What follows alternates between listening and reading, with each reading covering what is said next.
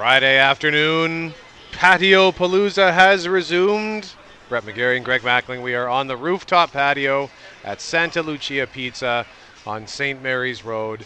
The roof has closed. It looks like it might rain a little bit here. We might get a little bit of precipitation, but they have preemptively closed the roof. It's like being at Skydome, or I was at Safeco Field in Seattle one time when they closed the roof in the middle of the game. It's kind of a neat process here, the way they can come out with a remote control and close the roof up in, what was that, maybe 40 seconds tops? Yeah, if that. But hey, regardless of whether or not it rains, it's protected here. It's a beautiful patio.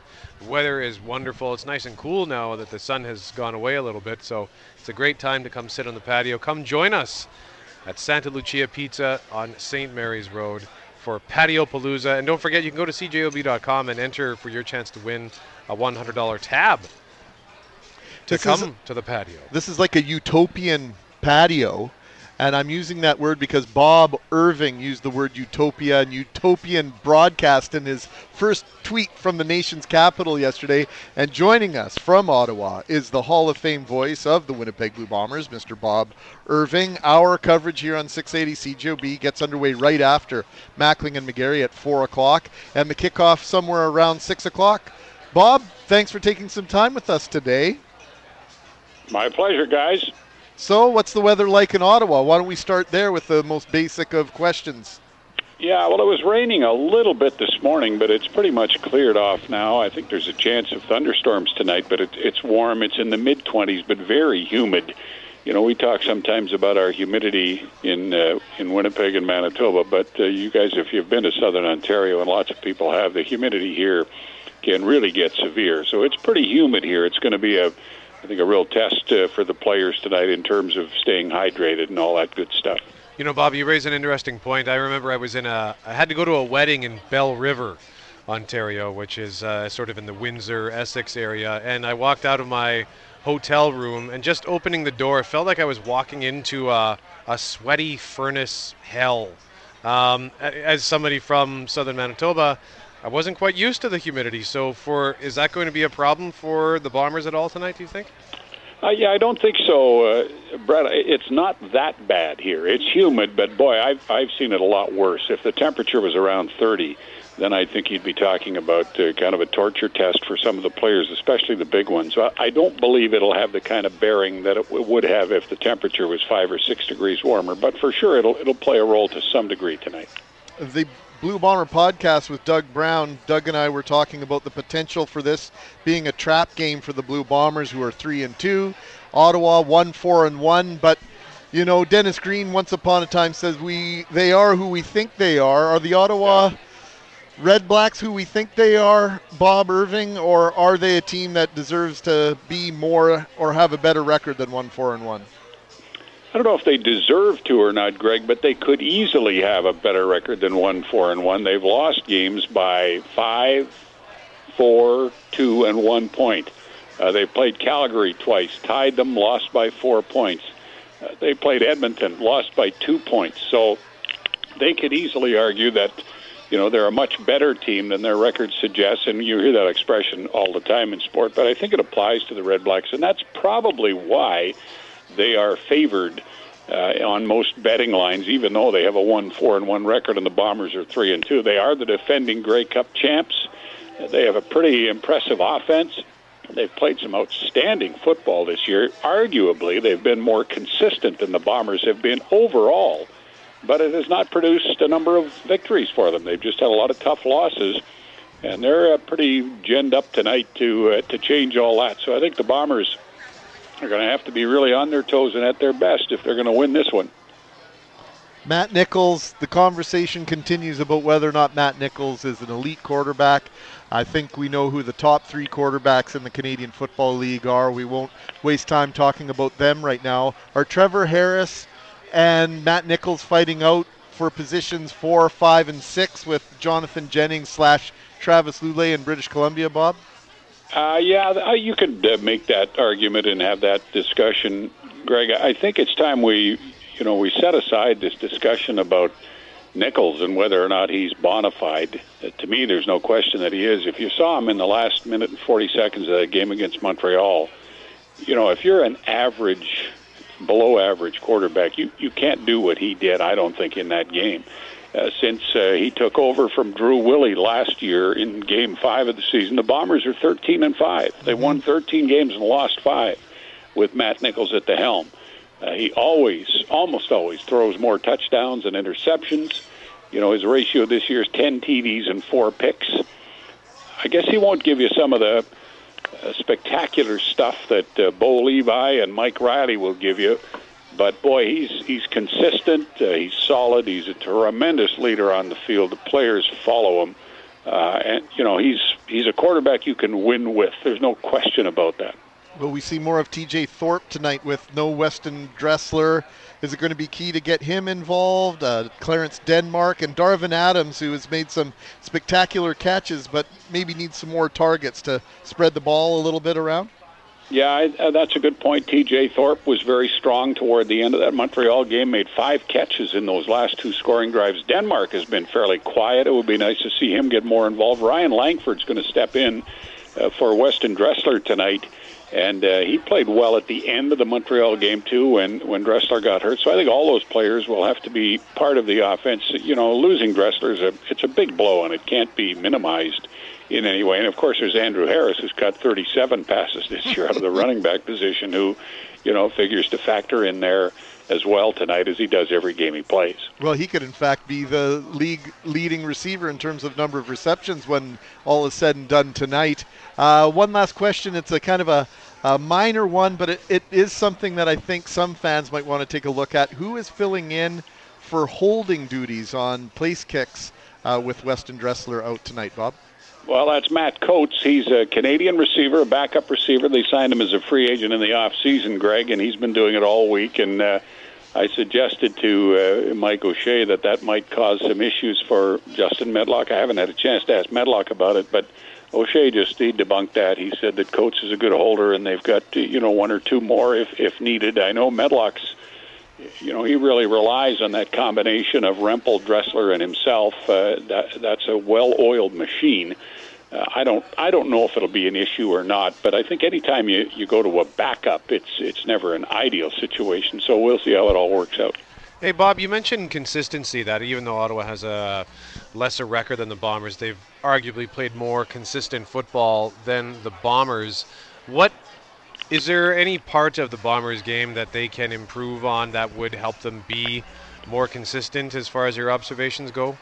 Well, they better play better defensively, Brett, or they're not going anywhere this year. They're just giving up way too many yards. They're pretty good against the run until the end of the Montreal game. I think they can defend the run okay, but their pass defense needs to be better, and everybody involved with the team, the coaches, the players, all agree with that, and they all believe that they will get better as they play together more. So we'll see. But that's the one area where it just screams out that you can't keep giving up the number of yards they give up and expect to get where you want to go, which is to the Grey Cup. Bob Irving, thank you very much for joining us. Once again, the pregame starts at 4. Hey, Bob, do you expect big numbers having the Mackling and McGarry lead-in tonight? Oh, yeah. This is a dream come true for me. It's a utopian moment for me to be on with you guys right off the top. I'm thrilled. Who's your broadcast partner tonight, Bob? I forgot to ask you. Well, Doug Brown's going to be with me pre, halftime, and post. He could not make it out here to do the color tonight, but James Ellingson, Duke Ellingson, will work with me. I've worked with him many times before, and he's really good. Right on. Bob, thanks for this. Bob Irving, the legendary Hall of Fame voice of the Winnipeg Blue Bombers. 4 o'clock, the pregame, 6 o'clock, the kickoff, right on here on 680 CJOB. And we're encouraging you to download the Radio Player Canada app so that you can listen to Bob's call of the game and do one other thing tonight. If you're a big sports fan and if you love Manitoba, we'll tell you all about that when we come back. Keith McCullough, Global News, and 680 CJOB's Sports Sunday will tell us all about that next.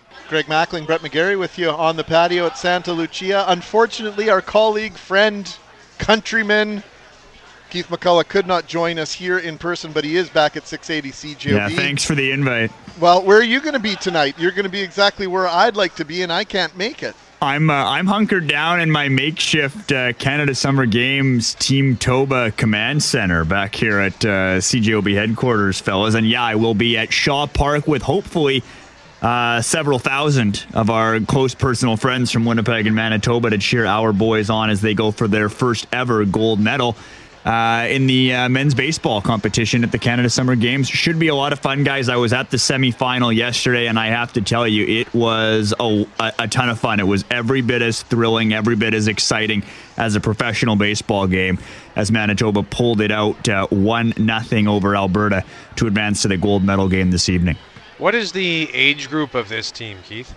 It's there's all sorts of ages in the summer games, Brett. That's what makes it interesting. But for the most part, these guys are sort of 17, 18, 19-year-old type baseball players. And that is sort of the age group for most of the sports in the Canada Summer Games. Some, I think, can go as low as 16, and then some of the sports are sort of under 20, under 21. So there's a bit of a range in the Canada Summer Games, but for the most part, we're looking at some kids on this Manitoba team that just graduated from high school. So these are pretty young kids who are playing, and that can make the games really exciting, right? Because there's emotional swings and there's some unpredictability that you just wouldn't get from maybe the more steady professional baseball players who are out there. But boy, it makes it exciting to watch. Well, we'd love to see a jam-packed house at Shaw Park.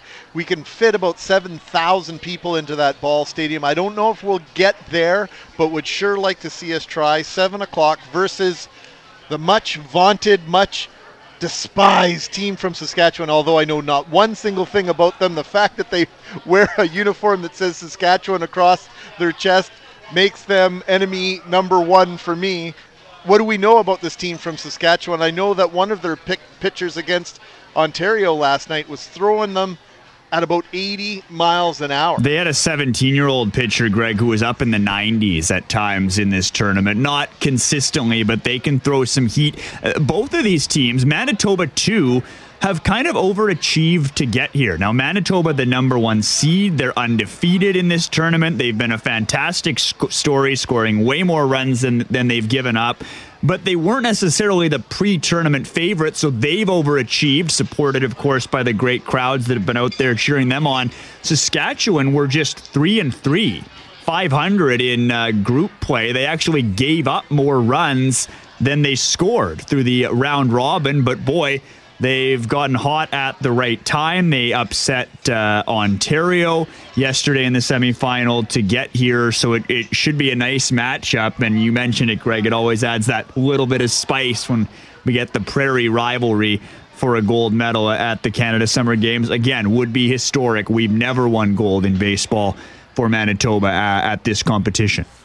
Now, the tickets for this story, Brett, I just got a text message here. Someone wanting to know if they can buy tickets at the stadium, and I understand that you can. Yeah, you can. But yesterday, people were saying, hey, get there early because the lineups to buy tickets were fairly long, and at 3 o'clock, I believe, is the bronze medal game. So if you go to buy tickets online, you can do that. Understand you're buying tickets for both games. It's a full-day pass, so to speak. But you can get tickets at the door, correct, Keith? Yeah, and just a note, if people are, just bringing a little bit of cash to buy the tickets, Greg, it's been $10 to get those passes throughout the rest of the event. But now that we're into these medal games, I believe the price goes up just slightly to $15 to get in. So if you're going to need to bring a little bit more money if you're bringing the kids down or whatever, and you're looking to pay cash. It is $5 more to get in today. But you're right, there are tickets available at the door, but get there early if you can. It was already a bit of a zoo down at Shaw Park for the semifinal yesterday. I expect it to be even busier tonight. Hopefully this rain you guys were talking about holds up. What was the attendance yesterday? Any idea? You know what, Brett? It was, the ballpark was, let's say, 2/3 full. So it was a good crowd. It was a few thousand for sure. Greg mentioned it can hold about 7,000. I would think, a sellout would be terrific, but if they can get 4,000 or 5,000 people out there tonight to watch this game. What an experience for these kids, right? No kidding. And you know, professional sports is great, and we got a Bomber game tonight and the Winnipeg Jets, but how neat is it for these guys who are, 17, 18 years old to get an opportunity to play where the professional team plays and play in front of, not just family and friends like they would at the community club, but a whole bunch of people who have come out to see them play. And a lot of people are turned off, let's face it, by these super millionaire professional athletes who make all this money and the glitz and the glam. These are just, kids from all over Manitoba. The kid who had the winning RBI yesterday was from Portage-la-Prairie, so they're from all over the province. And they're just folks who grew up in our neighborhoods who are out there trying to bring back a gold medal for Manitoba. So if you're someone who doesn't necessarily like paying all the money to go out and watch professional sports, maybe this is something that you can go check out, because it could really be, guys, when we look back on the Canada Summer Games, and yes, we've done really well today. We've won more gold medals, a couple of them already in competition. But when we look back in, 10, 20, 30 years at the Canada Summer Games, hey, remember 2017 when they were in Winnipeg? If they can get it done today, I think this boys baseball team will really be the story that we think back of this event. So it would be cool to pack the ballpark for it. Just got to pause the conversation on the baseball. It is actually starting to rain here at the rooftop patio at Santa Lucia Pizza on St. Mary's, and I just got a notification on my phone. There is a severe thunderstorm warning for the city of Winnipeg. They're tracking a severe thunderstorm capable of producing strong wind gusts up to nickel-size hail and heavy rain. So we'll keep an eye on the weather warning situation.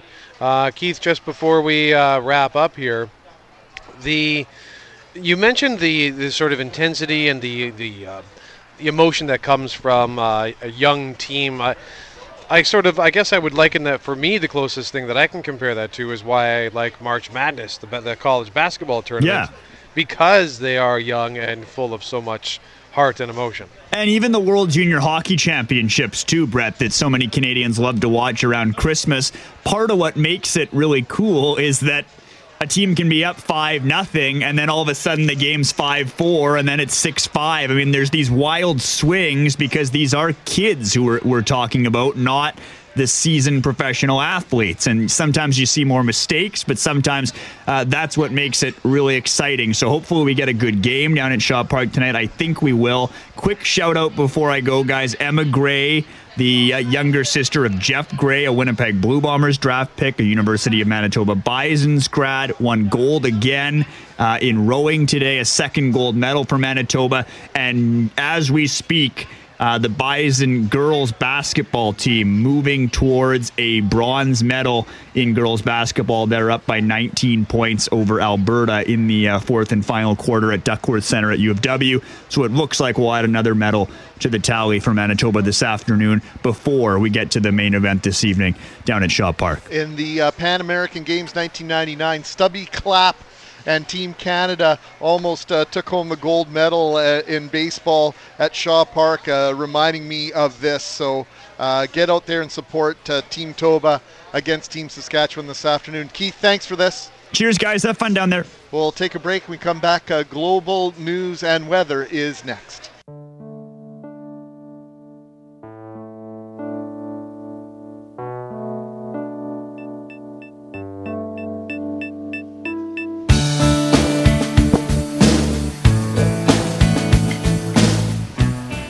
That is the opening chords, the opening notes of Sundancer from our next guests, Eagle and Hawk. They're back in Winnipeg. They've been traveling across the country. They're going to have a special event tonight as part of CP's 150th anniversary or 150th birthday celebration here in Canada. Brett McGarry, Greg Mackling with you here on the rooftop patio at Santa Lucia. A couple of housekeeping issues. We are under a severe thunderstorm warning or watch right now. I guess it's a warning. It's a warning, yeah. Because we're right in the middle of it here. We've got the roof closed, and we've also got a text that's saying it's hailing like crazy on Highway 7 between Stonewall and Winnipeg. So there are people, in fact, pulled over on the highway. So caution if you're up in that part of town. And I suspect that means it's moving across. It's not going to be staying stationary. So we have some very active weather in the area. We will keep you up to date on that. As mentioned, our friends from Eagle and Hawk are here, and let's start with my good friend Spatch, Lawrence Mulhall. Great to see you, brother. Thank you very much. And once again, thank you for having us on here today. It's always great to be on CJOB. And where do you get those great T-shirts from? I'm wearing the old school CJOB 68 Superstation T-shirt. You know what? I've worked there for 15 years, and there's a number 68 on the back. It was for a go-kart competition for Huntington's that we did at Thunder Rapids. Oh wow! And I just held on to it, so now I wear it for every time I come here. Yeah, I love it. Thank you. Yeah. So tell us a little bit about Eagle and Hawk. I mean, I've been watching you perform for, I don't want to say 30 years, but it's been 28, Spatch, I hate to tell you, since the first time I saw you. I guess it was Shake Naked, right? Back in the day. Actually, Jay Bodner here is from Shake Naked as well. And I've been lucky enough to be playing with Eagle and Hawk. How long now, Vince, for off and on? We're figuring maybe since 2002. Although we used to we used to jam quite a bit in the Wise Guys days with Troy Westwood and that, right? Yeah, Shake Naked, that's a name that's ringing a bell. Oh yeah, if you spent any time in any of the bars that had live music in Winnipeg, you saw Shake Naked at least once, if not 100 times. Yeah, I have my hand up. Yeah, I saw. Believe me, I was there. I was in the band, and it was a lot of fun. But Eagle and Hawk, Vince, has such an illustrious heritage. You've been top Aboriginal artist at the Juno Awards, and you guys are really an institution in our part of the world. Hey, well, thanks very much. We kind of started off as a fun project back in the mid-'90s with Troy, and Spatch was part of the early years, and then all of a sudden we figured, hey, we're getting the phone starting to ring, and we got some tours set up, so we all knew Jay, and Jay became the lead singer of Eagle and Hawk. It's actually going to come up to 20 years in 2018, so we got some big plans for next year, and we're having fun, and this is kind of the core lineup of the original days, so it's cool. Love it. That's Vince Fontaine, and Jay Bodner's on the headset now. Jay, tell us a little bit about what you've been up to for the last little bit with this train with CP. Well, we just got back from Edmonton. We unfortunately didn't ride that train, but we had a great show in Edmonton. A lot of folks came out. The weather was similar to this without the rain, and then showtime, it just went gorgeous, and looking forward to representing our city as CP rolls into town. So this train, Greg, I mean, you're a historian. For those who are unfamiliar with the CP train. Well, it's kind of like the Santa train that they do every single year that'll roll across the country. They pull up for a couple hours. They have a car. It's like a box car. And they kind of just open it up. And there's a stage. And then some of the top performers in the country from time to time are a part of this. And here in Winnipeg, they're going to be down near South. Holy crow, that rain's coming down now. Southdale Community Center, and it's a diesel locomotive from 1958. They've got heritage cars, and I think it's Dean Brody that's also going to be performing with you as well today. So it's really a great celebration. Of course, music, trains. How does it get more Canadian than that? It's really cool. Some of those heritage trains you're talking about, they've redone them, refinished them. That major train that Winston Churchill was on one of the cars, and it's just the detail they put into this thing it's just a gorgeous train. So music's such a big part of Canadian life. We did on Canada Day, leading up to the Canada Day weekend, we did our big 64 battle, our March Madness equivalent of the best artists in Canada. 32 individual artists, 32 bands, and we had more arguments about who didn't get on the list than whittling it down to our top four. What is it about Canada, Vince, that that creates such amazing music? Because everybody thinks, we got the best music here, but our music plays to the entire world in an unprecedented fashion.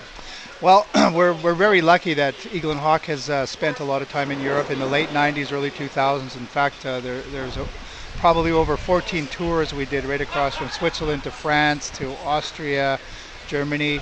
And so we got to see the perspective of what those folks from Europe had of Canada, Canadian music scene. And in fact, which was cool in our case, was kind of the indigenous music brand. And so Eagle and Hawk was kind of one of the front and center that were sharing that and exporting that. So it was really cool, but back to that, here in Winnipeg, we're really proud of the music heritage we have. There's a lot of bands that we looked up to and still look up to. You know, my good friend Chris Bergaffney, I'll send a shout out. He's our co-writer producer for 20 years. So the Pumps, Orphan, our late good friend Mr. Kenny Shields and Streetheart. The list goes on and on. But there was a great music scene, live music scene in those days, right? So we were part of that. Spatch was in Shake Naked. I was in Black Jacket. We all knew each other. We played the circuit. There was like 12 rooms in town. You could just go to the circuit every 2 months, right? So anyways, it was great. And from us as an Indigenous point of view, it's great to represent that. But at the same time, we're representing with a bit of a red flavor to it, which is kind of the flag of Canada in the Indigenous lens, right? So it's a double take there. Vince, you mentioned the word there was a great live music scene back then.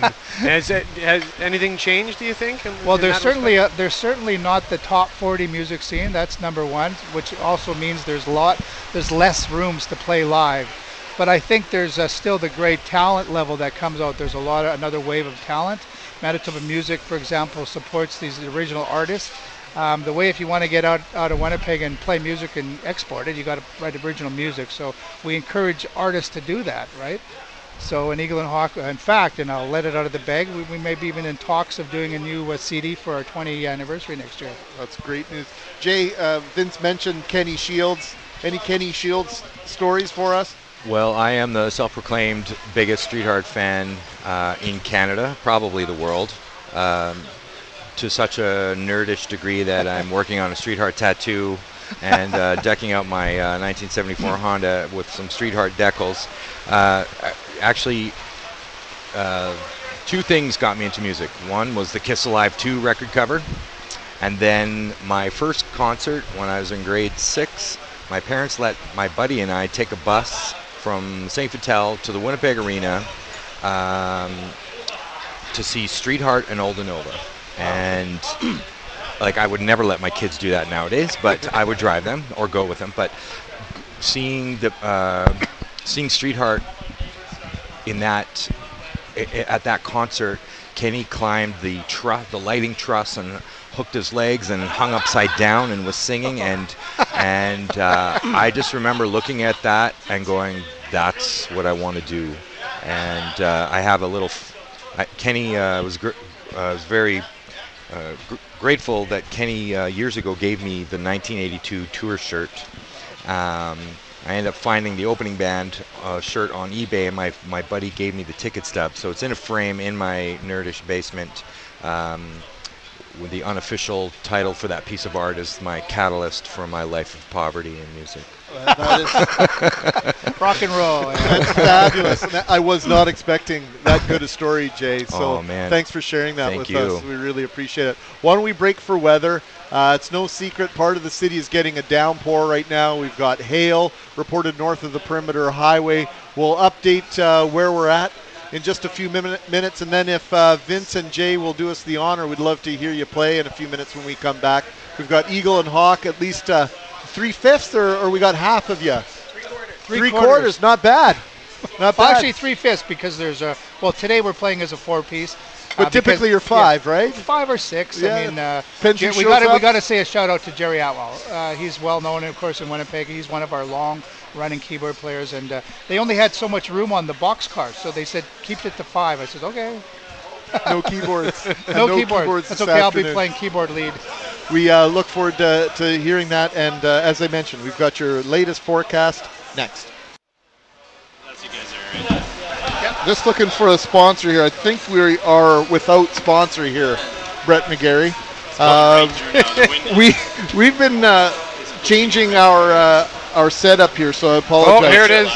Oh, go ahead, Brett. Brought to you by Global, here to make headlines funny again. Don't miss the series premiere of SNL Weekend Update Thursday at 9 on Global. Now we can tell you that the mix of sun and cloud, there's no sun. It's all cloud and it's mostly rain right now. Good chance of showers. We're getting a thunderstorm in certain parts of the city of Winnipeg right now and around southern Manitoba. Brett, you took a look at the radar. It seems as though we might be getting a couple of waves of bad weather. We've had text messages.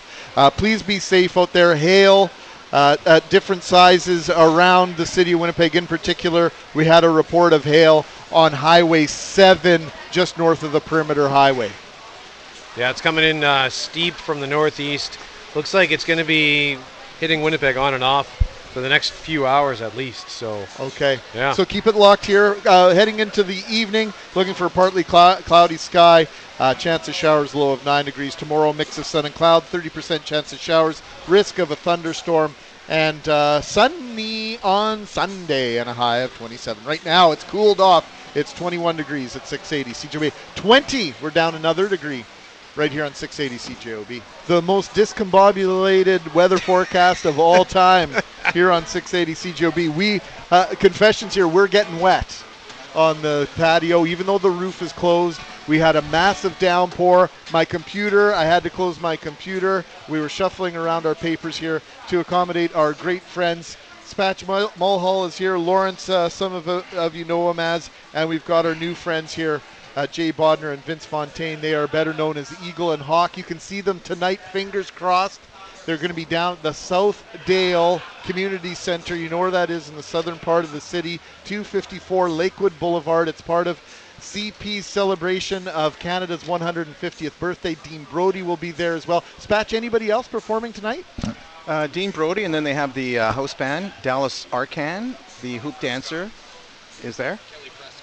Kelly Prescott too. Hearing. Oh, wow. Wow. That's great. That must be a new one. I didn't. So Kelly Prescott, right. Yeah, that's right. That takes place at 5 o'clock, and it goes through till 8 o'clock tonight, and I imagine it goes regardless of weather. Well, I was looking at the radar, and it looks like it looks hopeful. It looks clear for later tonight, yeah. I'm no prognosticator, but it looks good. Don't get discouraged. Yeah. Come on out. So we've been talking about music. We've been talking about Kenny Shields and Streetheart, talking about the history of Eagle and Hawk. What better way to celebrate today than to hear some Eagle and Hawk? And Spatch, what song are you going to play for us? Well, we're going to do a song that Vince wrote called I See Red, which is a fun song to play. And I'd like to send that out to my mom and my brother who are listening in Collingwood, Ontario, just outside of Toronto.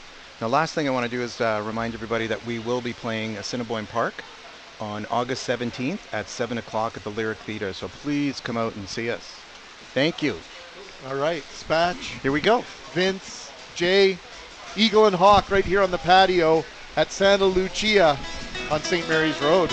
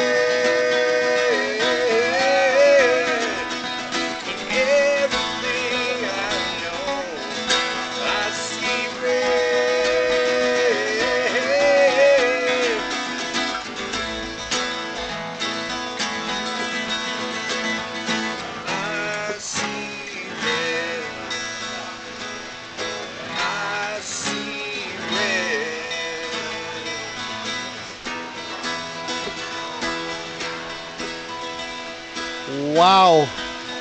That is fantastic. Have you got chills? Yes. Yeah. Thank Vince you. Fontaine, Jay Bodner, Spadge Mulhall, 3/5 of Eagle and Hawk. We're so thrilled to have you guys here today. You can see them in concert tonight. You can check it out. It's the CP, well, we'll call it CP Rail in this case. The celebration of Canada's 150, Southdale Community Centre, 254 Lakewood Boulevard.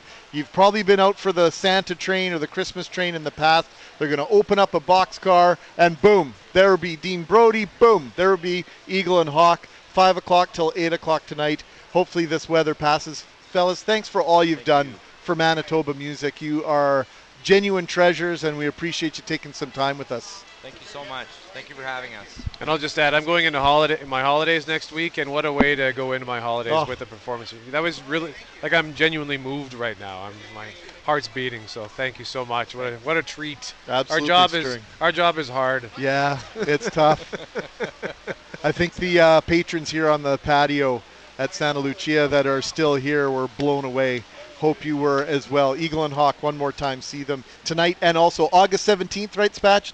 Lyric Theater, 7 o'clock, Assiniboine Park. You won't want to miss that. Some great programming at Assiniboine Park throughout the summer. We'll take a break, and then it's cottage country weather. Actually, I think that's coming up next. Before we come on the air, we always get the weather forecast ready, all the sponsors ready. And sponsors are one thing, but the forecast, I would say, for the next handful of hours, Brett, is out the window. Yeah. Because we are in the midst of some severe weather in and around the city of Winnipeg. We've seen some hail, reports of cats, dogs, and other animals falling from the sky in West Kildonan. So just keep an eye on the sky.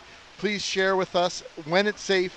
204-780-6868, what you're experiencing out there. That is the best weather forecast there is. Adam says skies darkish in the city, but take a look to the west. Holy bleep. And we also have seen some incredible images on our text messaging machine at 204-780-6868. We will keep you up to date. And because we're outside, essentially, we are right in the middle of it, and we will be the live eye, so to speak. We have to say thanks to a new listener here who has come over with an extra umbrella for us. So she's just hanging out.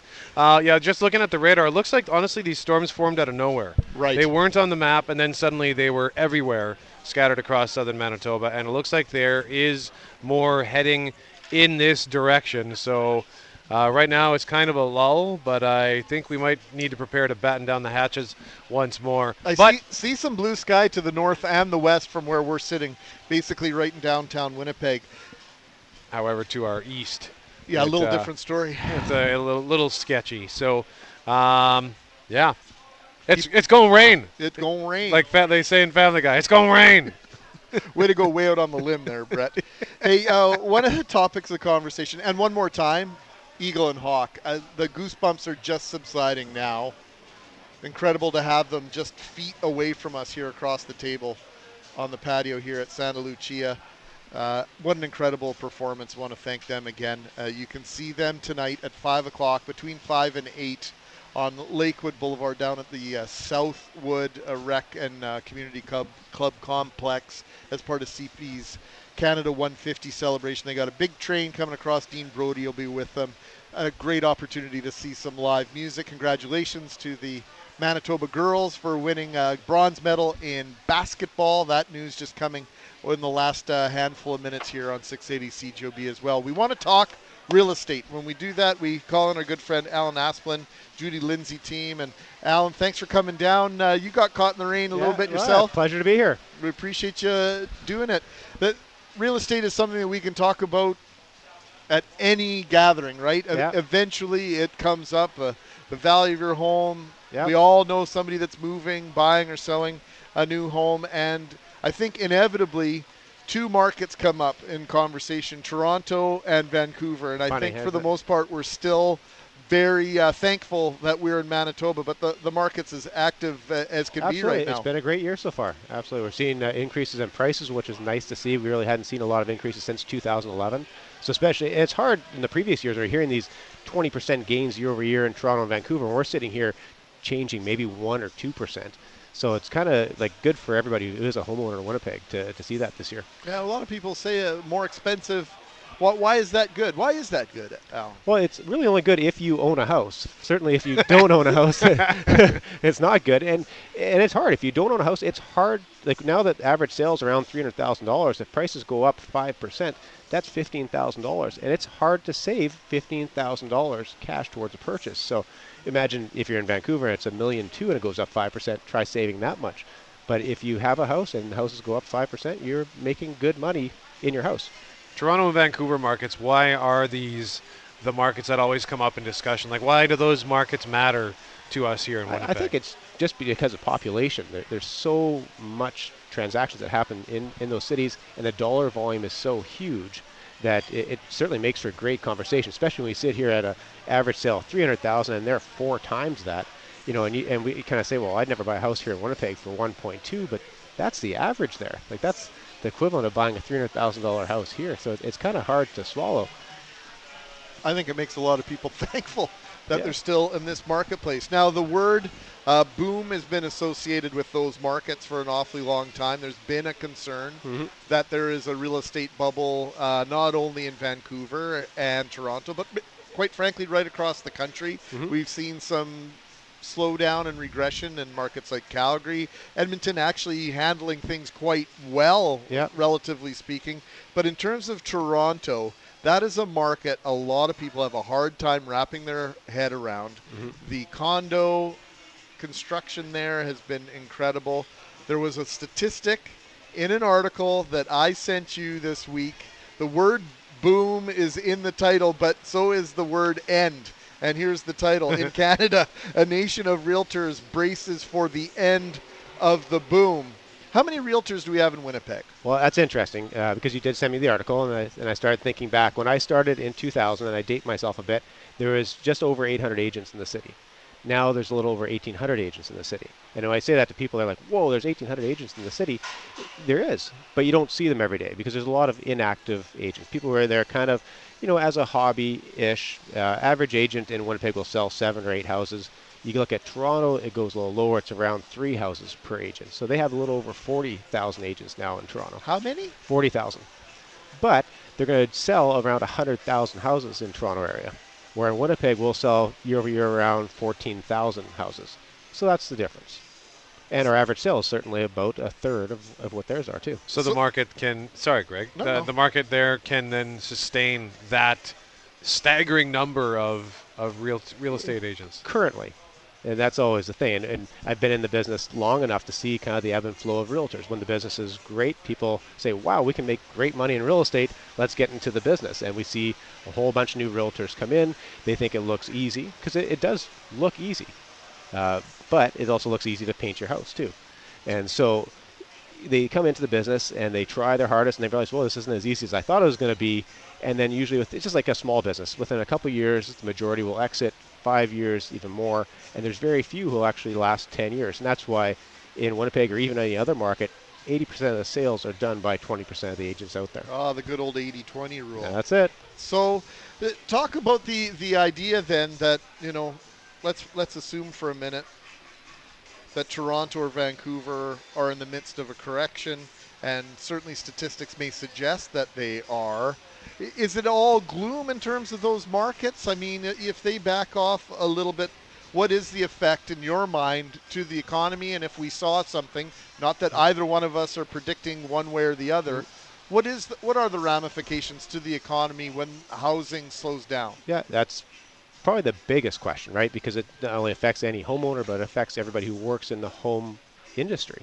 And the home industry really employs hundreds of thousands of people, even here in Winnipeg. And we saw those repercussions in the States in 07 and 08. So houses went down, and they said, well, that's just houses. No. It's all the home improvement stores. Anybody who works in that industry, anybody who supports those industries, all of a sudden is affected as well. And so it's kind of a catastrophic waterfall, so to speak. You mentioned that a lot of people get into the business because they think it looks easy. Why would anyone think it's easy? Because I can't imagine what it would take, first of all, just to break into the business and get a clientele. Right. Never mind then being successful at it. Right. Well, because if you look at, say, Toronto, and they say, well, on an average house sale, a realtor could make upwards to $15,000. And they broke it down saying, well, if you make $15,000, how many hours does it really take to sell that house? And because it's a hot market, it doesn't take that long. So they said, maybe you put in 15 hours to sell that house. Well, you're making $1,000 an hour to sell that one house. That looks pretty good. What you don't see, though, is all the effort to just get that house and to actually sell it. Give us an idea, Alan, of what it takes to make it in this business, if you don't mind sharing with us. Well, how many days do we have to sit here? And I don't think I don't even have the answer to that. I mean, I think real estate is one of the most competitive businesses out there. There's some of the smartest people in business, in real estate. Here in our city, just incredible, smart people.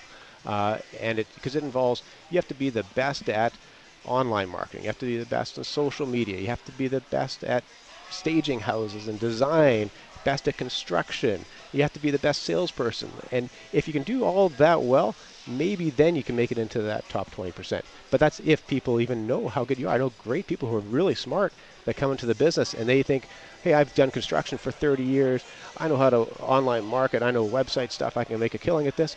And they don't do anything. Within 5 years, they're gone. And you go, well, this guy should have made it. They just didn't have it. Well, you also have to be kind of on call all the time too, don't you? Because I remember taking a phone call from my real estate agent in 2013. He was trying to have a round of golf, but he had to interrupt his round because someone called him about my house. Then he had to call me and relay the information, and I could just hear how exasperated he was. Yeah, it happens. I think some of my buddies get pissed off at the golf course too when they're trying to make a putt, and I say, sorry guys, I got to go here and take this call, and please wait. Okay, I'll catch up with you on the next hole. But that's what happens. We are on call 7 days a week, 24 hours a day.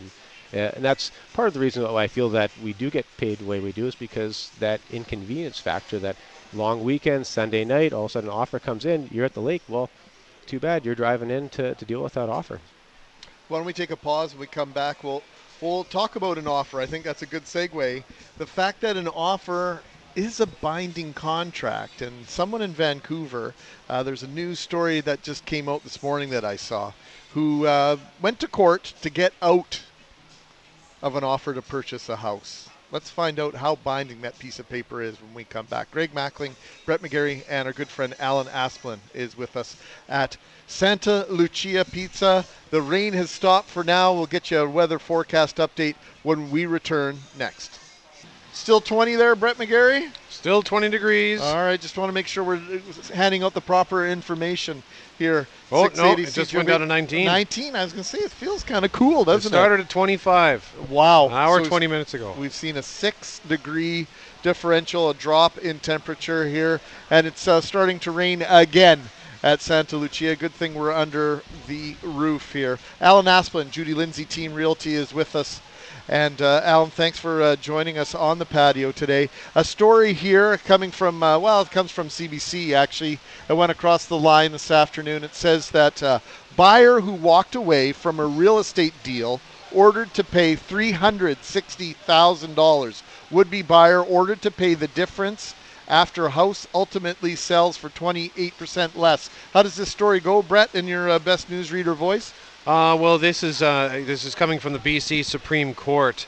They ordered this buyer who decided to walk away from a real estate deal in Surrey, BC, to pay the sellers more than $360,000, or 6 times the original deposit. And this ruling puts the would-be buyer on the hook for the difference between the contract he signed for $1.26 million and what it eventually sold for, after the homeowners failed to find another buyer to match the initial high offer. This original deal goes back to May 2016.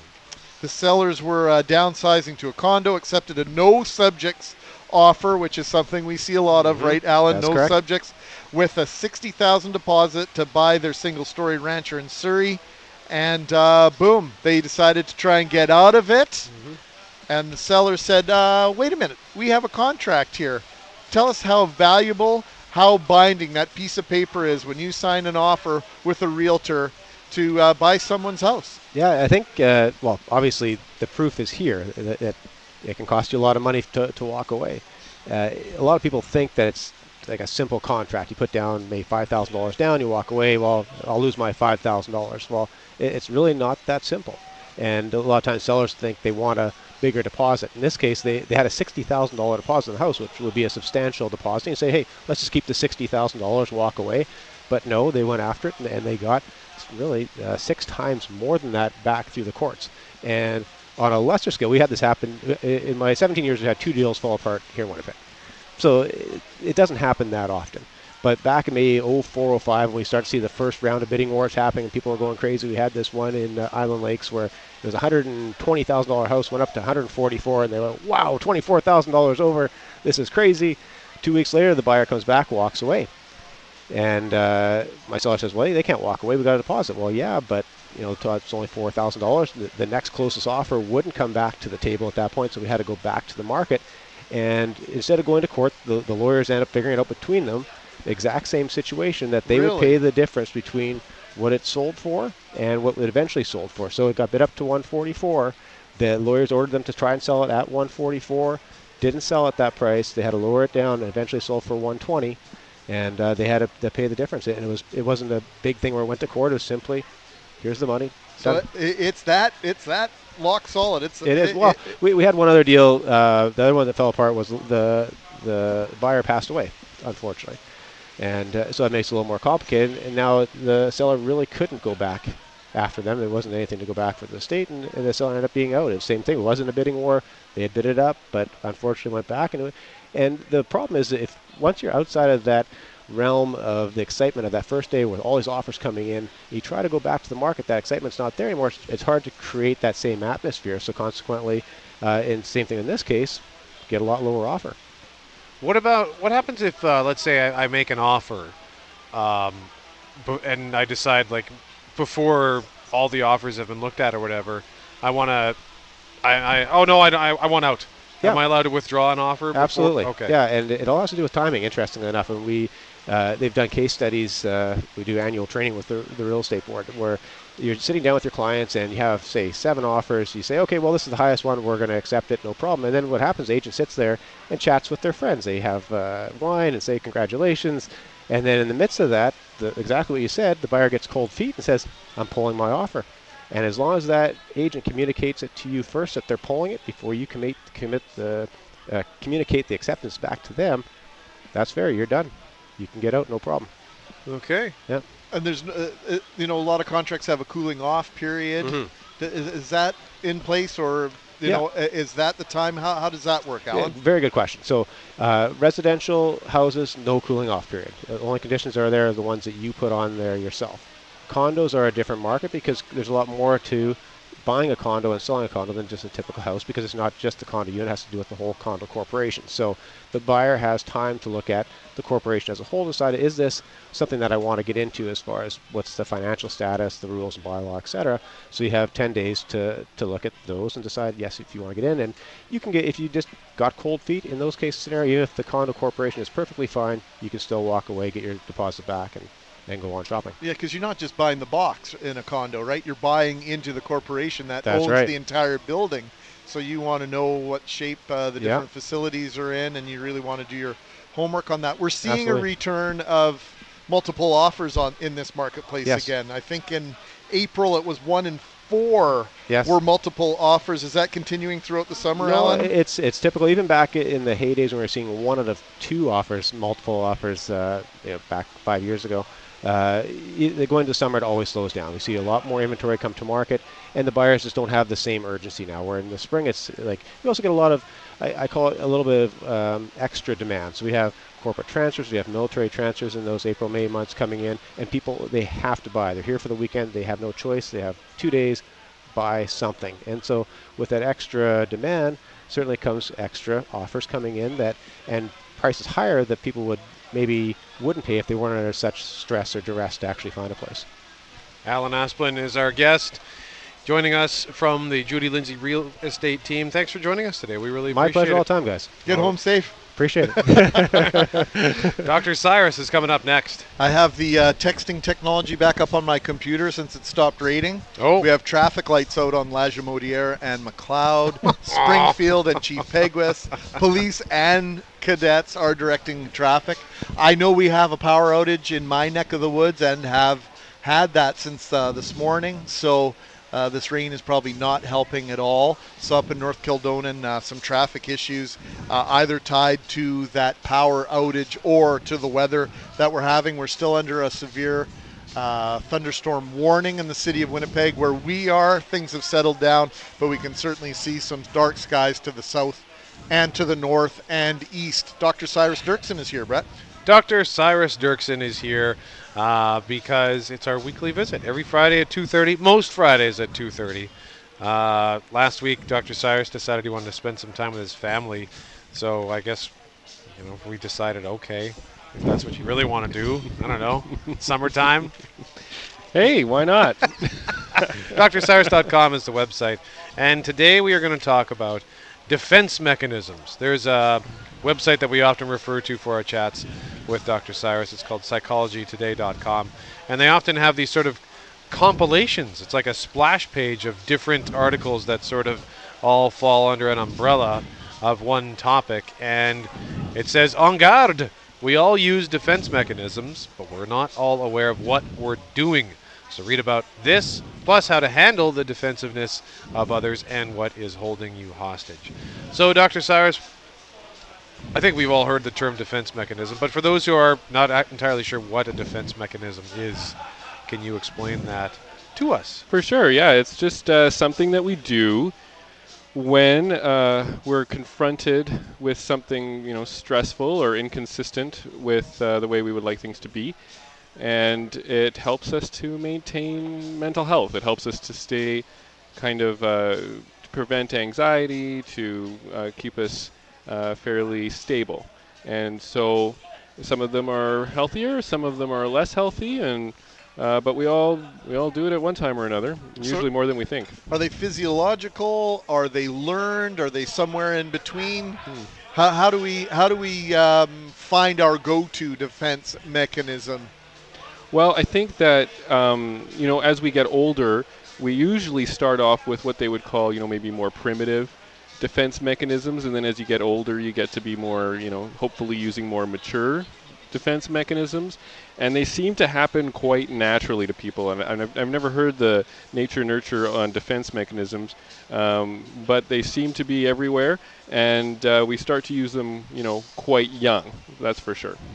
What is there a particular personality type? Like if somebody has a chip on their shoulder about whatever, is that person likely to be more quick to react with a defense mechanism of some sort?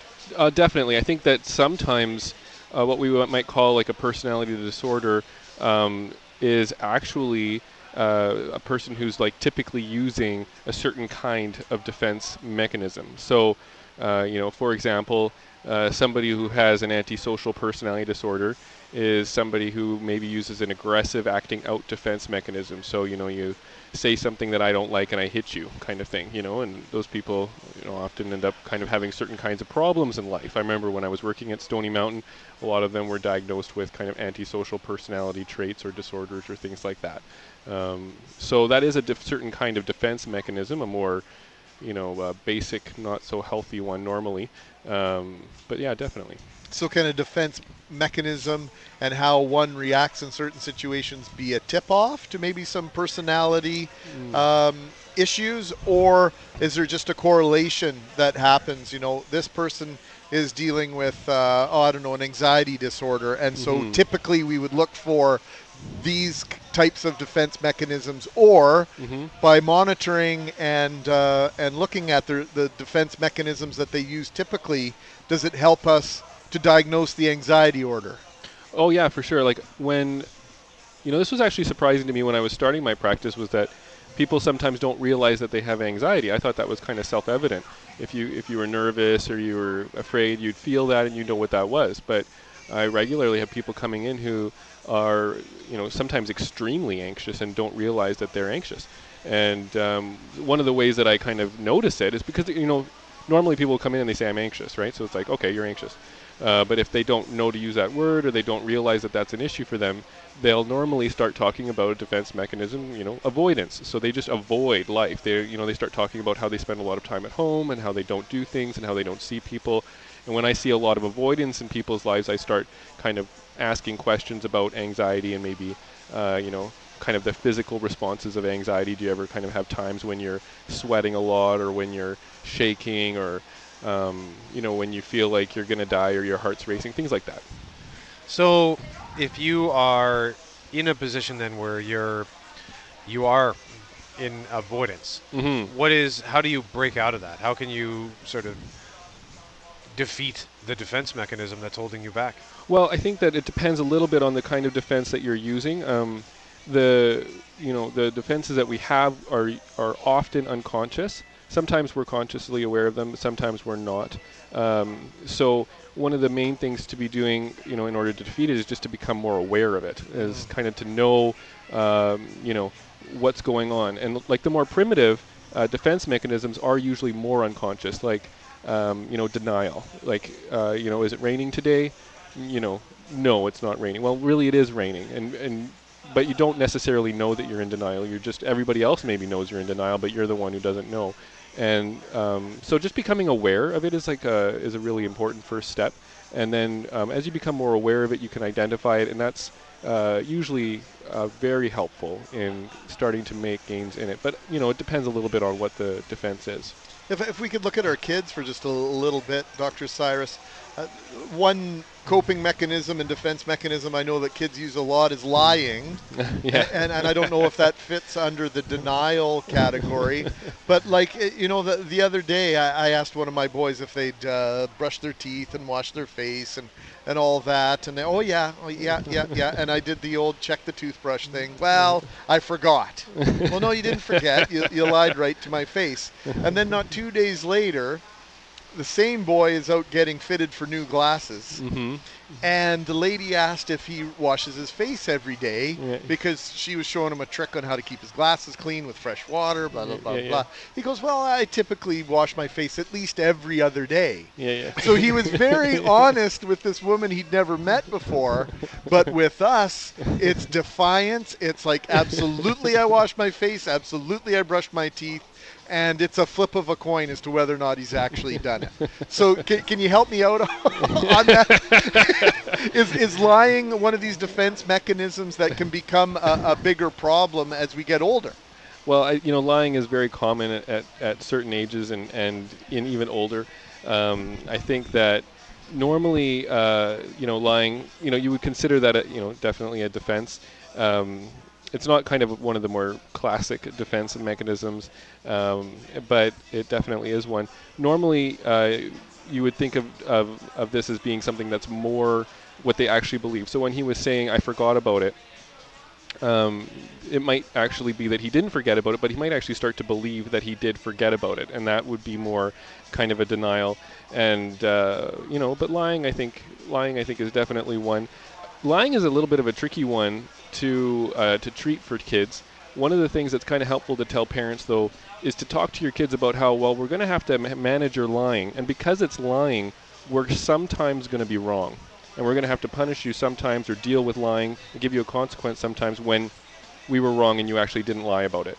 But you need to be aware that if we're actually going to be able to help you with this, we're going to have to be making some mistakes sometimes. We're just going to use our best judgment. We don't mean to make those mistakes. It's just kind of part of the process. So you try to tell the truth as much as you can. We'll use our best judgment, and that's just sometimes you'll have to know we're going to make mistakes. And that's kind of important for parents to know because they don't like making mistakes.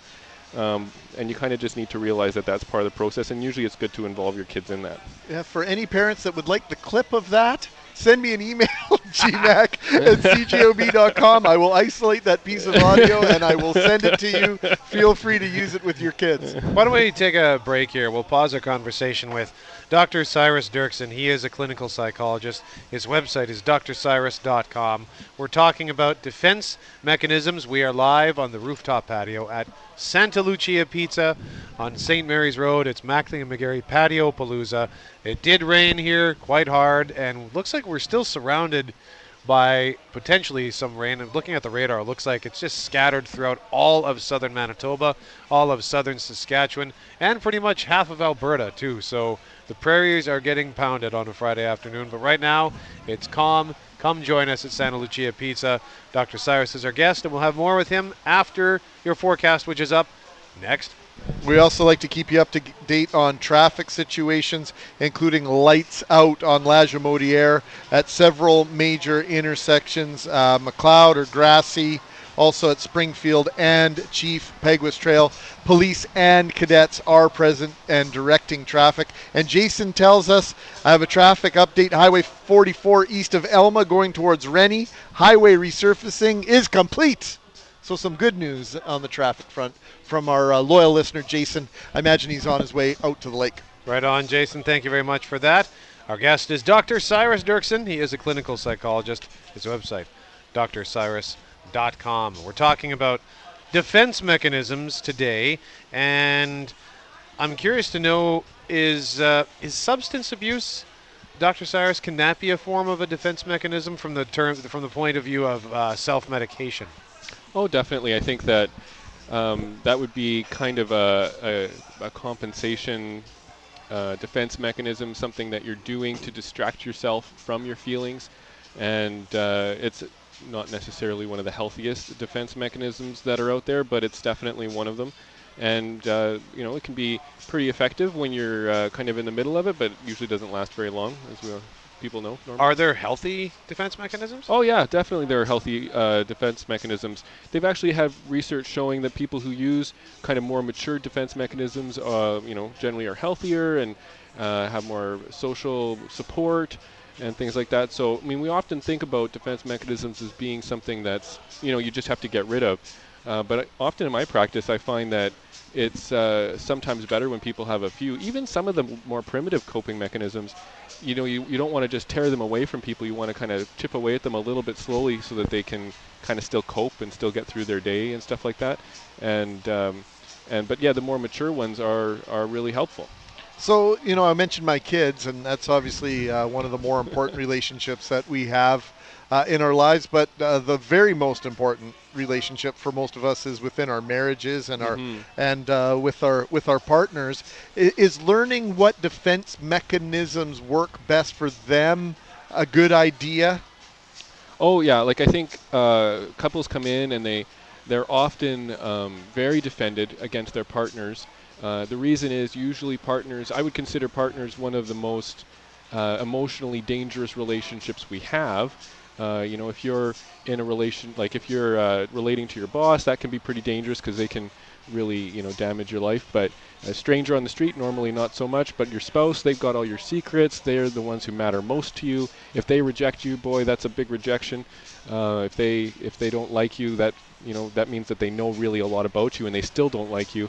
That can be really painful emotionally. So we're very defended often against kind of what they say and take their criticism. It's harder to take a spouse's criticism.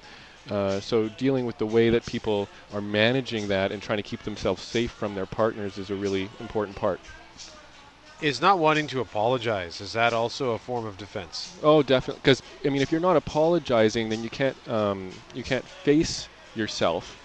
So generally speaking, a defense mechanism, especially the primitive ones, are a break from reality. So the reality is you did something wrong, and it's your responsibility, and the best response to kind of repair a relationship is to apologize. But if you can't face reality, then usually you'll use a defense mechanism, because that's what defenses do. They help you to be unrealistic, in order to kind of manage your emotions if you can't deal with that. Do all defense mechanisms tie back to one of fight, flight, or freeze? Fight, flight, or freeze? That's a tough one. I'm thinking it through. I think that those definitely do have a place. If you think about flight and these things as being very physiological, then probably not, because when people are using defenses, they're not always, having a physical response. But in terms of kind of wanting to get away from your feelings, definitely sometimes people, but normally I think it's probably, thinking about it, it's probably more like flight. Like you're running away from your feelings, you're having difficulty with your feelings, and so you're using different things to manage them. You're not really usually running into them. There's a category of defense mechanism here called self-dissipation, in which you turn all of your anxieties onto some idealized version of yourself in what can become a form of grandiosity. I don't know what that means. I didn't write this article. Dr. Cyrus probably knows what it means, though. Well, I think that it's generally considered one of the more kind of positive things. So generally, this is the idea that even if you have a problem, your problems aren't so bad, and maybe they're better than other people's problems, and maybe even it's not a problem. So, we see this in some cultures or societies. An extreme form is when people take. Boy, I got to be careful here. Don't want to say so. Anyway, so like maybe narcissism, that's a little bit more acceptable. Narcissism might be something that, where you see yourself and maybe you can't do something. Like you can't read. And so you just say, well, you know what, reading's not important. And you know what, maybe I have certain skills that are different from other people because I can't read and I don't focus so much on that. I can read people better because I'm more focused on kind of what's happening around me and I'm not spending all this time with my nose in a book. So that would be a kind of defense where you're raising yourself up even, in spite of the reality that, really you're having a difficulty. Almost a justification for that world of denial that you might be living in, either full-time or part-time. I think that's something that a lot of people do when it comes to drinking and driving, right? They'll say, I actually drive better when I'm drunk. Yes. Right? That's something you hear quite often from people. I know I play pool better after I've had a couple of beers, but I think that's a whole other conversation about confidence and the effect that alcohol can have on that. Dr. Cyrus, it's always great to get this time with you. You're going to be away next week? I'm going to be away. I'm going to take some time and get out of the city, and then I'll be my own defense. All right. Hey, well, we appreciate the hard work that you put in, and the fact that you fit us into your schedule is always appreciated. All the best, and enjoy your week off. Thanks a lot. Okay, Dr. Cyrus Dirksen, drcyrus.com if you'd like to get in touch with him. I've seen a husband completely devastated. I've seen all kinds of people crushed. Like, it didn't just affect the family, it affected all kinds of people yesterday. And for somebody to just drive away from something like that, it blows my mind. I can't get over it. I don't know how somebody can do something like that and just keep going. That is audio from a report that you will also be able to see video attached to from our friend at Global News, Zara Premji, our colleague.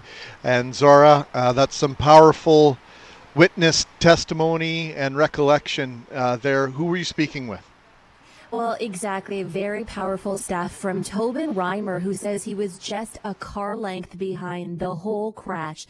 He said he saw the vehicle almost climb over, and the way he describes it, even my words can't help. So this is what he had to say. The truck was definitely speeding. From what I thought I saw, was it looked like he was trying to beat the parked cars, trying to sneak in around, as the traffic's coming. He was trying to beat the parked cars. And he clipped the back of their truck, and his truck and trailer both went up and over the truck and back down onto the street again. So what Tobin is describing there is the fatal crash that happened yesterday, where a woman in her 60s, a pedestrian trying to get into her vehicle, was hit by another vehicle that appeared, according to Tobin, to be speeding down the road. It clipped her, it knocked her right down, and what Tobin says is that he spoke to the husband after, who was found just weeping over the body of this woman, and the husband was just a minute close to losing his own life as well. He was on that side of the vehicle helping his wife get into the vehicle, and just as that happened, that's when this individual came. Now, Winnipeg police say the truck has been found and the trailer attached to it, but they are still asking for witnesses to come forward because no suspect has been found yet. Sorry, police have located the truck and the trailer? They have just recently found the truck and trailer, but they are still looking for the suspect, a male or female, they don't know, but the suspect that was driving this vehicle that fled the scene after instantly killing this woman on Marion Street yesterday. Zara, we're hearing that for the very first time here, and apologies to our colleague Julie Buckingham if that's been in her news, but I think that is brand new information for us here at 680 CJOB. Brett? Exactly, very brand new information. Okay. It just came out that this truck was found and this trailer as well was found. Earlier today, police did release the photos of it, saying they wouldn't say anything about the truck, but they did say they were focusing their search efforts on the trailer, the black trailer that was attached. Only recently did we just find out that the truck and trailer were both found. Zara, can I ask you, and hopefully I'm not putting you on the spot here, but yesterday the police were very reluctant to divulge any information about a suspect or what they were looking for. Is there any indication as to why they wanted to keep that quiet? Yes, I actually asked that question to Constable Rob Carver yesterday at the scene, and the only reason he said he was reluctant was because that vehicle is believed to be connected to an incident prior to this fatal collision. Now, they couldn't confirm it in that moment, and that is why they didn't want to put the description of the wrong vehicle out there and have individuals, witnesses, pedestrians, anyone on the streets to look for the wrong vehicle and incriminate the wrong person. So they said, it's very important that we confirm this before we release it, which is why it did take about 24 hours for us to get the photo of the truck and trailer. Zara Premji from Global News, 6 o'clock tonight, Global News Winnipeg. You will see that interview, very heartfelt interview. And Brett, I imagine there will be more than one person who will be dealing with this image and what they saw yesterday for the rest of their life. This is going to affect a multitude of people. Zara Premji, thank you very much. And Zara is going to have more on Global News at 6 o'clock. That's on Global Television. I'm Brett McGarry with Greg Macklin. We are on the patio, the rooftop patio at Santa Lucia Pizza. A little quiet right now, but they're just getting ready for the dinner rush. You should come join us. St. Mary's Road, Marion and Goulet right beside us. We weathered the storm. It was sunny when we got here, like really sunny and hot. And then it clouded over, and then we just got pounded by rain. They have a retractable roof on it, though, which is really cool. I don't think I've ever seen that on a patio, so it was neat to watch them close it. And you can come join us. They're cleaning up the patio right now, getting ready for round two. It was really busy. It was packed when we got here. It really was, in spite of our presence. We have... I think we chased them away. I think we may have. I just want to let you know, programming note, of course, no news today from 4 to 7. That's because at 4 o'clock it's Bob Irving and Doug Brown, the pre-game show. Winnipeg Blue Bombers in Ottawa to face the Red Blacks, 1-4-1 Ottawa versus 3-2 Winnipeg. Kickoff is about 6 o'clock out of Ottawa, and we also want to remind you that at Shaw Park tonight, Team Toba, Manitoba boys baseball team, going head-to-head with Saskatchewan in the gold medal game. That game gets underway at 7 o'clock. You'll want to get there early to get your tickets if you haven't purchased them online. There were 2,000 to 3,000 people there yesterday and lengthy lineups. We're anticipating an even bigger crowd tonight. So, as Keith McCullough told us early in the program, it was $10 to get in the ballpark yesterday, $15 tonight, and you will want to get there early. At 3 o'clock, the bronze medal match was scheduled to go. Obviously, with this weather, that will have been altered somewhat. So, please let us know if you're heading down there. Shoot us a text message at 204-780-6868. We have stuff to give away. We will do that after traffic and weather, which starts up next. Sneaking in a little ZA. We've done a pretty good job with a pretty big pizza here for guys that have to use words for a living. Yeah, 15-inch pizza, pepperoni, mushroom, bacon, Santa Lucia. Oh, hit the spot. It is hitting the spot.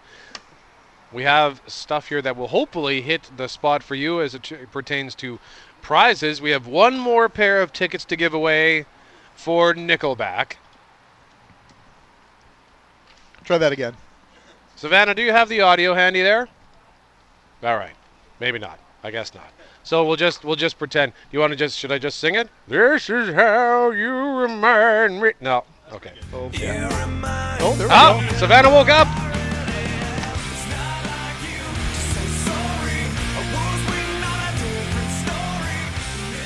Nickelback coming to Winnipeg Thursday, September 21st. Bell MTS Place. And again, Savannah, don't worry about fading that music down. It just it plays on its own.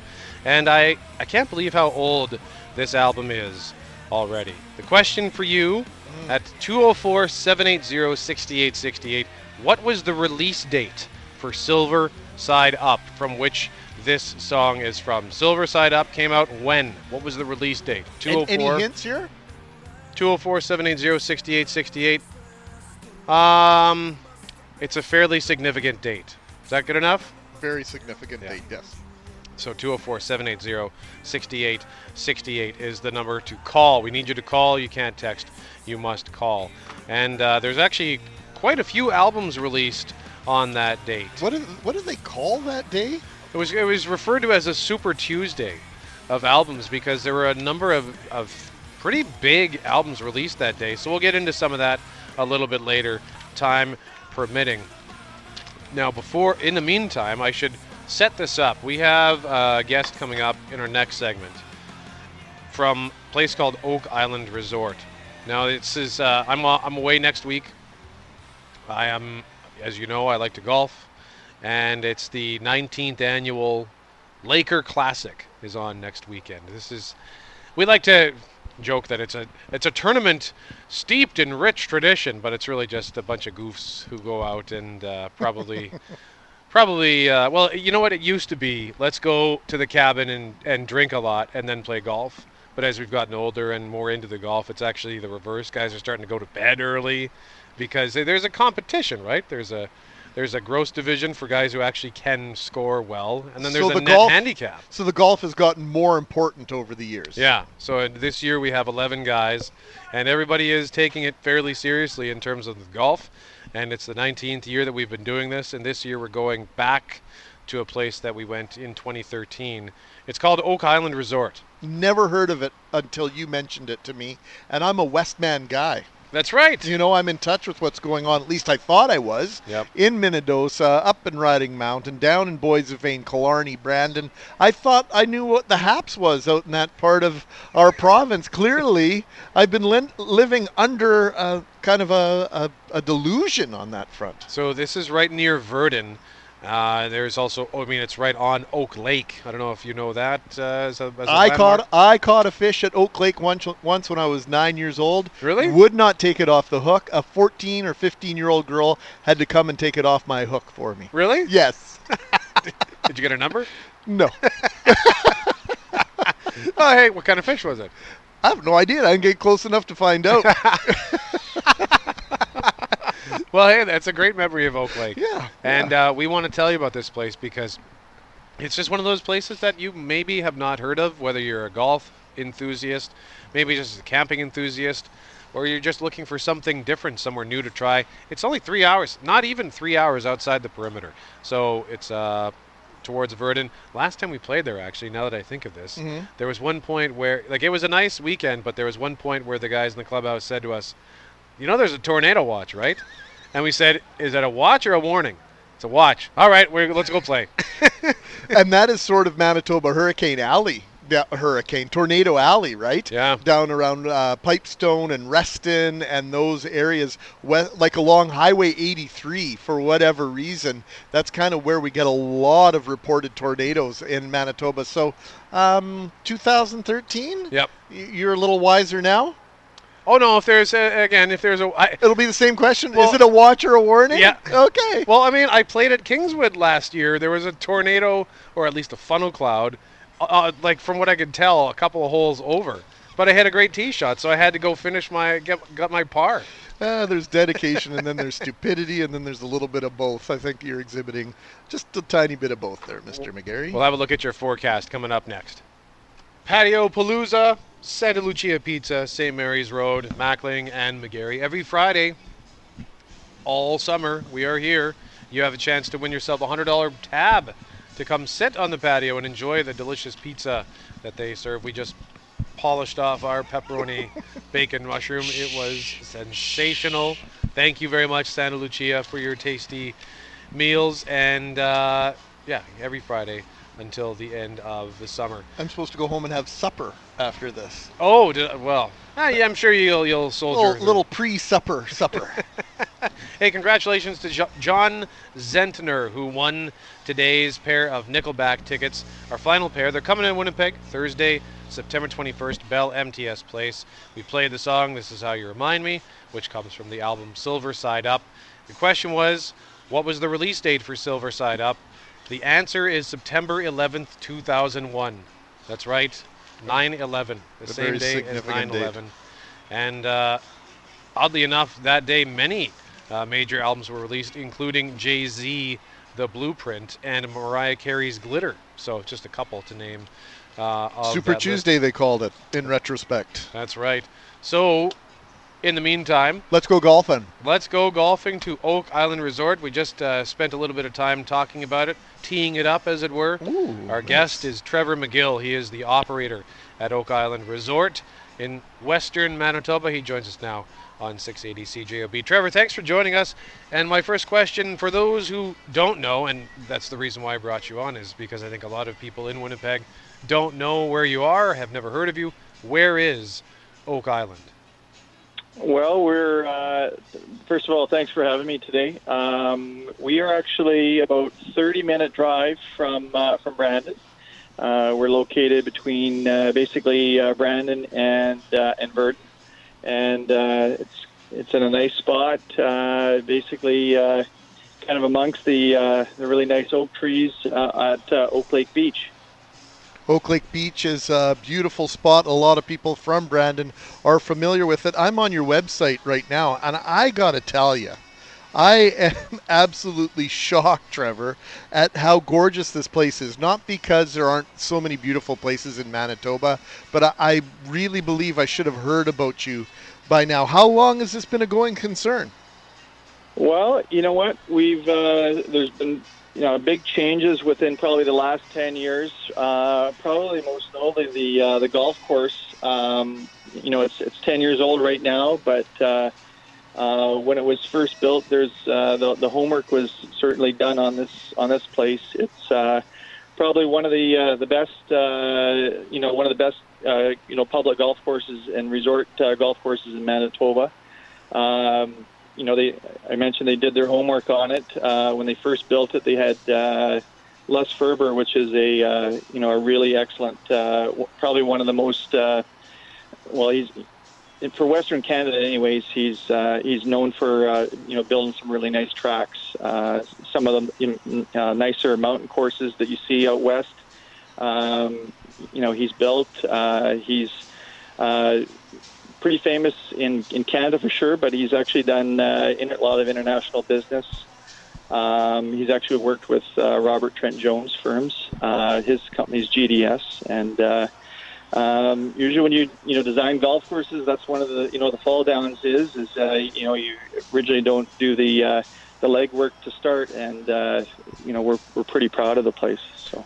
Well, it is a spectacular golf course. The reason why we're talking to you today is the 19th annual Laker Classic is coming to Oak Island next weekend. We were there in 2013, and I think of all the places we've been, it may very well be our favorite. And nice. It's not just for those who maybe aren't interested in golf. That doesn't mean that Oak Island Resort doesn't have anything for you. What kind of stuff is there for families, for example?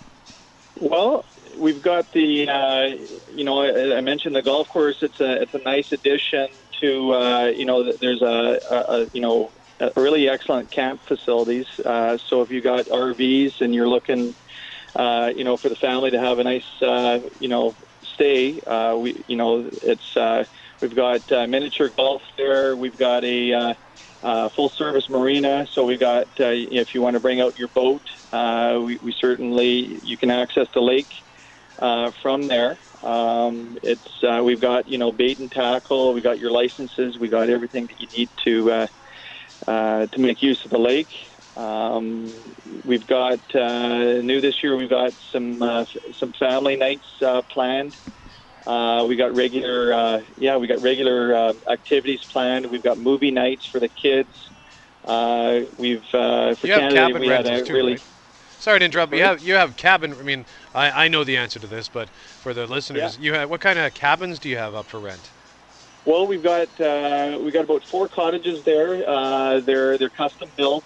They're complete with all your amenities. We got basically, it depends on your group size, but generally they can accommodate 4 to 6 people.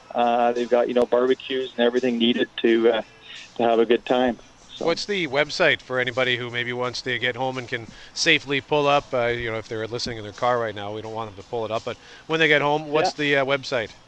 It's oakislandgolf.ca, and you can go and check it out. And if you have any questions or you want to book a date, you can always give us a call too, so we can fill people in on some of the finer details. Now, one more question before I go, and this is a nerdy golf question, but I understand that you have flipped the front 9 and the back 9 since the last time I was there. Is that correct? And if so, why? Well, you know what? We just felt that it was it's the way that the course was first set up and designed. I know there's probably some really complicated issues for switching it, but we just feel it's just a better opening hole and finishing. So we've actually changed where our pro shop is, and we've got a really excellent venue for groups and for restaurant facilities. So we've got our main building there that serves up some really good food as well. So. Well, hey, I'm looking forward to coming back. All the boys are looking forward to it. So thanks for taking some time to tee it up. And it sounds like it's going to be a brand new experience with all the changes you've made. So we're looking forward to it. Yeah, for sure. I look forward to seeing you guys out. All right. Trevor McGill is the operator at Oak Island Resort. Once again, it's about 3 hours west of Winnipeg. Spectacular place if you love golf. One of the best golf courses I've played anywhere. So you should go. I love being educated. I'm sure our listeners are appreciating it as well, to know that there's a place like this where you can go and you can camp and you can golf. They've got some wicked combination specials for golfing and camping, so take a look at that. When we come back, it is the long weekend. It's the Terry Fox weekend, which means there's tons of activities to participate in. Bomber game, don't forget, 6 o'clock tonight is the kickoff. Our pregame coverage gets underway at 4, and at 7 o'clock tonight, I'm guessing maybe slight modification at Shaw Park tonight. Team Toba takes on Team Saskatchewan in the gold medal game at the Canada Summer Games. We'd love to see you out there as well. Let's pack the park in support of the boys baseball team. And we're going to talk about the Manitoba Derby, right? You got it, brother. After traffic as well as weather. Up next. I'd like to go with 23 million. That's what I'd like to go with. Yeah. You know what would be nice? Not to have to work with you again. That's what most people say after they work with me. Not because I don't like working with you, but I'd like to be able to give you a call while you're on your holidays next week and go, Brett, that show on Friday, it was the perfect way to cap off our career together. And I'll be seeing you around. I'll fly you out to Maui. That sounds good. Maybe taking a horse race? A horse race or two. Maybe drop a few dollars on the ponies somewhere in North America. Why not Assiniboia Downs? It's the Terry Fox weekend, which means there are tons of things to do. Folklorama starts Sunday. Isla Digadagaran, Icelandic Festival up in Gimli. How do I get Isla Digadagaran right and stumble on Icelandic? Well, that's typical for me. Island Dingadagaran. Yeah? Okay. Yep. Let's go with that. Yep. Canada Games, Harbour Fest out in Kenora, Rockin' the Fields in Minnedosa, and the Manitoba Derby. Darren Dunn, Assiniboia Downs, joining us now. And Darren, I hear there's a filly who's trying to crash the party on Monday. Well, guys, there sure is, and what a special filly she is. And it's very, very rare to have one enter the Manitoba Derby. In our sport, the sexes don't match up that well. The males tend to be very, very dominant. In this case, we have one that really has caught everyone's attention this year. Her name is Escape Clause. She's had 5 starts at Assiniboia Downs this year. She has won all 5, so at 5 for 5. She's destroyed all contenders and those who tried to come and challenge her. This time she's going to step it up against a full field of 8, so we're really excited about the field size we're offering. And the fact that Escape Clause was foaled right here in Manitoba, bred in Manitoba, it's a real shot in the arm for those in the industry locally, and there's no question the spotlight's going to be on her Monday afternoon. So what time does the event start on Monday? The horses will parade to post at 1:30. We have an 8-race card and all kinds of things to do beyond just obviously the Manitoba Derby, which is our pinnacle race of the year and the feature of the day. But certainly want to let folks know that we have everything from Derby sweepstakes contest to win some cash, and it's free to enter. You know the fabulous hats are coming out, so we have a contest for that. It's our local version of the Kentucky Derby, if you will. So people really go out of their way to fit that role of joining us for an afternoon of horse racing, the pony rides, the petting farm for the kids. We've got a collector card giveaway, and even a Season 60 collage that we've put together we're going to give away as we've been recognizing Season 60 at Assiniboia Downs and the history that comes with it all year. Darren, is it fair to say if you only make it to the Downs once this year, Manitoba Derby Day is the day to come? Yeah, I think that is exactly right. And for those who aren't, intimately involved with our sport, this is the one they circle on their calendar. And even if they're headed to Lake Country, a lot of folks do us the honor of coming in a little bit early and rounding out their long weekend by doing the Downs for the balance of that Monday experience. Darren, I want to extend an apology for you for not having you on the program in far too long a time. We promise to have you on in the next few weeks as we make our way through the rest of Thoroughbred season. Hey, love it, guys, and I appreciate the attention. And for those who are doing the staycation or out at Lake Country, do the Downs Monday and come out and support your local track and have a little bit of fun with us. You park for free, you walk in for free. Not a lot of places you can do that in this town anymore. I'm going to try and outdo you there, Darren Dunn. Do the Downs. How's that? Well said, well said. Thanks, DD. Appreciate it. All the best, guys. Thanks. He raises a great point there, too, on the free parking, free admission. It's easy. It's easy. You just go there, you park, and huge parking lot. So it's no problem. It's a fun time. It's neat. Always neat to see the horses, especially if you can get up close. You hear them thundering past you. It's surreal. Stop. Stop. I want to go now. That's all the time we have. So thank you very much, Greg Mackling. Thanks to Mike Guyson on our on-site engineer here, and for John Lasani for keeping us company and doing all of our internet social medias while we're busy stuffing our face with pizza. Savannah Piers for keeping us in line, for everyone that came by to say hello, all of our guests on the patio, and our friends here at Santa Lucia. Brett McGarry, have a great week off, my friend. I'll see you actually in 3 weeks. You realize that? Yeah, you're off for 2 weeks after that. Yeah, the listeners couldn't be happier. Mackling and McGarry on 680 CJOB. The Bombers are next.